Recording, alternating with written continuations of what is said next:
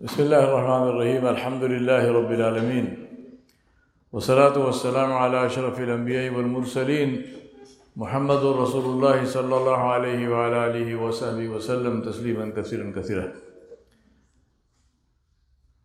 فما بعد السلام عليكم ورحمة الله وبركاته. My brothers and sisters, as you know, history is my elective, it's my great interest in life. So let me tell you a story. The year was 1640 and two buildings were being constructed. One where I come from, India, and the other one here where we are all sitting now. Today both exist. One remains exactly as it was when it was constructed. The other grew enormously. One has only two occupants, both dead. The other has thousands who come to learn and go out to rule the world. One was funded by the wealthiest monarch of the time, whose empire accounted for 25% of global GDP. The other was funded by local people. Today, the first one is dependent on government largesse and the whims of politicians. The other one has an endowment fund of $53.2 billion US. One has a few poverty-stricken Muslims to sweep and clean and try to keep the masjid, which is part of the complex, alive. The other has 16,000 staff and faculty, including 2,400 professors and lecturers. Can you guess the names of the buildings? It's an easy one, right? Anybody? What are the two buildings I'm talking about? Anyone? Taj Mahal and Harvard University. Jazakallah. Taj Mahal and Harvard University. Both built in the same time period, 1636 to 1644. That is why they have the world and we have the tombs. We live today in times that I call forks in history. Like you drive down the road, you come to a fork. You have to decide, you go right, you go left. Forking times of history are times that are characterized by global turmoil, by pandemics, by wars, by financial collapse, and by revolutions. Times of hardship, disaster, and death. But thanks to that, the foundations of the structures of society are shaken, and for a short time, it is given into the hands of ordinary men and women to change the path of destiny. Today we are living in such times. And you are the men and women who will have an opportunity to change the path of destiny for yourself and for others if you choose to do that. I remind you and myself that every generation gets an opportunity. The result of what they do with it lasts, in some cases, for centuries. Today we are living by the decisions taken in the 17th century. What we choose to do today has the potential to affect generations to come. My question to you is, what do you want that to be? What do you want that to be? We must choose, because this is our only chance. Once we are gone, that's it. If I ask you to compare the importance of your children's Islamic education to something else in their lives, what would you compare it with? I'm asking you a question. Your children's Islamic education, compare it to something else in their lives. What would you compare it with? As important as what? As important as their secular school? As important as sports, whatever sports they play? As important as entertainment? As important as what?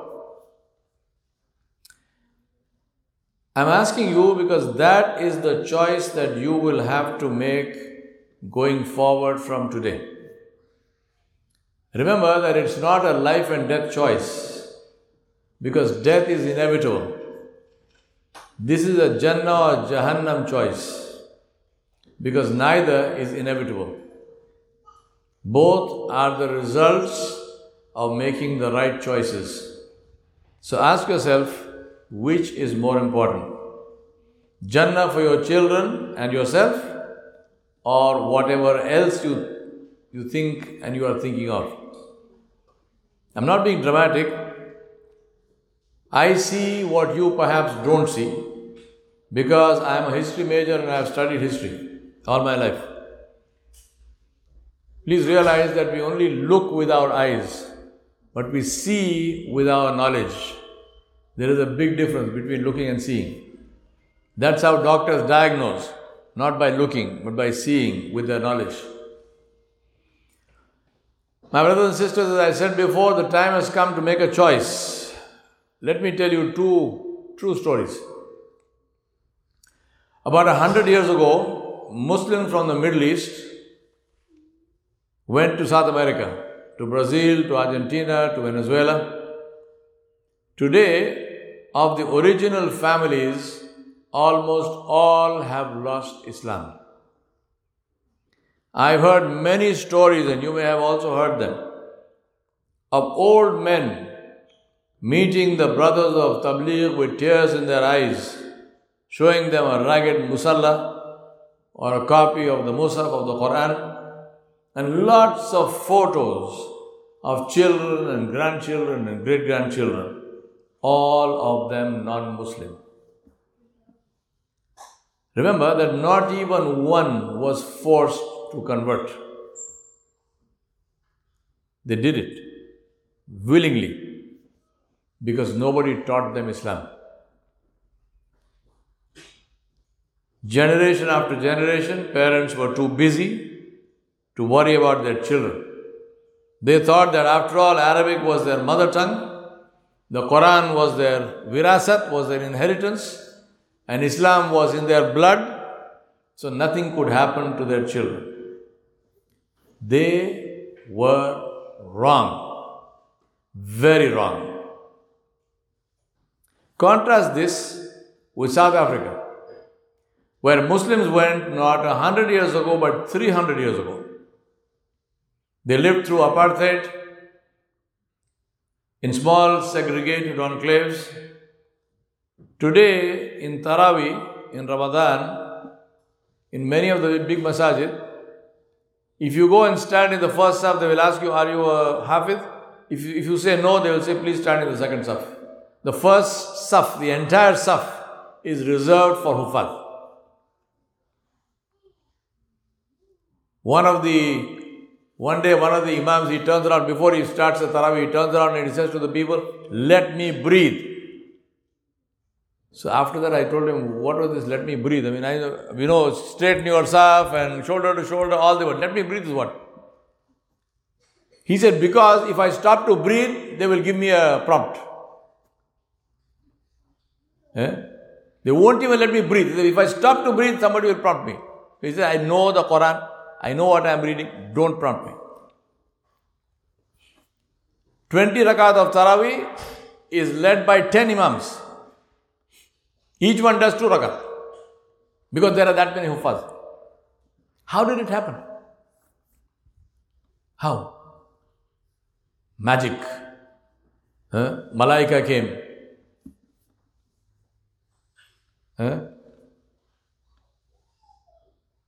It happened because of the maktab system.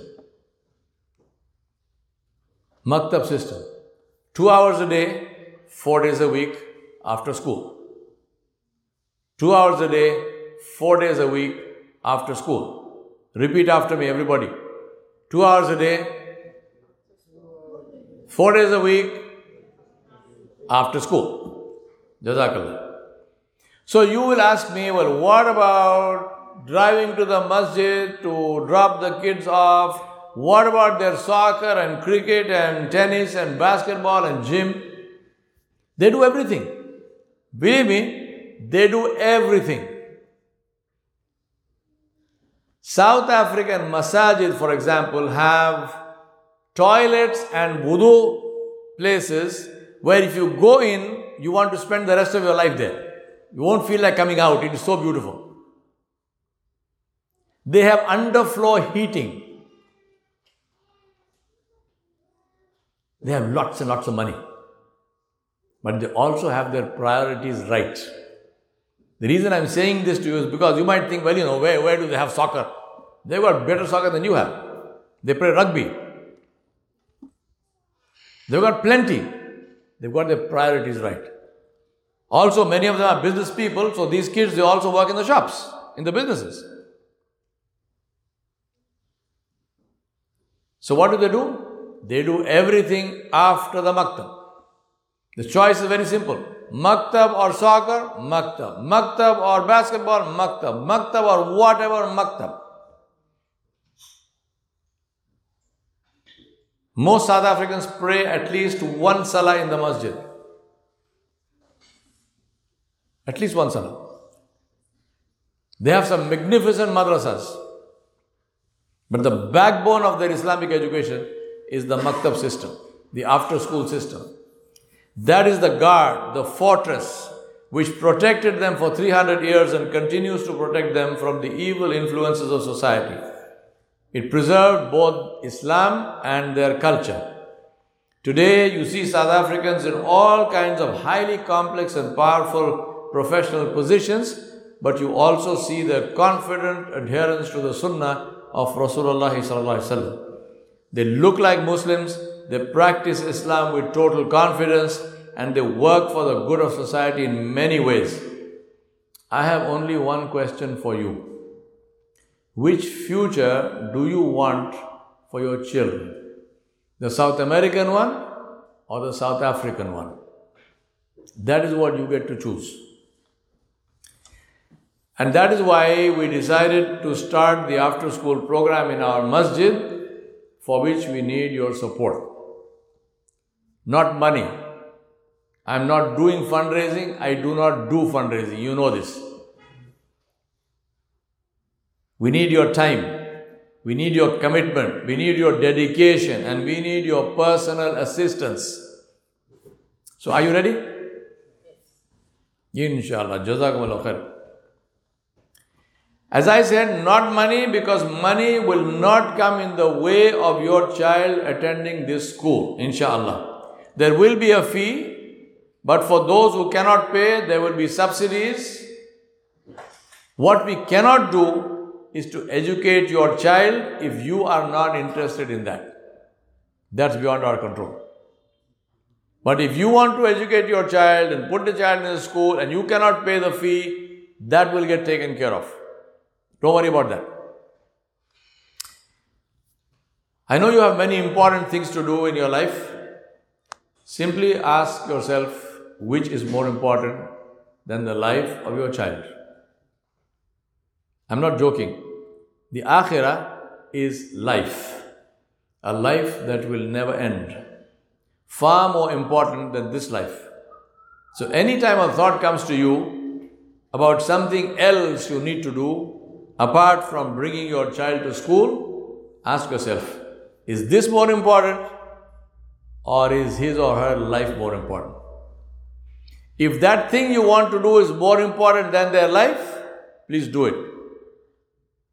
But if their life is more important than that thing which you want them to do other than go to the maktab, take them to the maktab, bring them to the school. I want to end with the mission statement of this. To prepare our children to become Muslim role models, exemplary citizens in their communities, and a blessing to their families and neighbors. To connect them to Allah subhanahu wa ta'ala and His Messenger Muhammad sallallahu alayhi wa sallam, so that they become walking, talking models of the sunnah of Rasulullah sallallahu alayhi wa sallam. To inculcate in them a love for the Quran and sunnah, so that they see the benefit of living by them. By living and demonstrating this in our behavior, to inculcate in our children Islamic values, habits, attitudes, high moral and ethical standards, forgiveness and patience. Please ask yourself if this is something that you want for your children. I'm addressing you because your children's education is as much, if not more, about you as it is about your children. Rasulullah ﷺ taught adults and they taught their children. We will therefore encourage you to spend time in the masjid with your children and participate in their classes. So please learn what they learn and practice Islam fully in your lives, so that you become their role models. I ask Allah subhanahu wa ta'ala jalla jalaluhu to help you to create your own sadaqah jariyah by leveraging the blessing of your children that Allah subhanahu wa ta'ala has granted you. ربنا فاغفر لنا ذنوبنا وكفر عنا سيئاتنا وتوفنا مع الأبرار. ربنا آتنا في الدنيا حسنة وفي الآخرة حسنة وقنا عذاب النار. I ask Allah subhanahu wa ta'ala to be pleased with you and never to be displeased, and make this maktab and this after school a means of great khair and barakah for all of you individually in your families as well as for this entire society, inshallah. Wa sallallahu ala nabiyil kareem wa ala alihi wa sahbihi ajma'in bi rahmatika ya arhamar rahimin.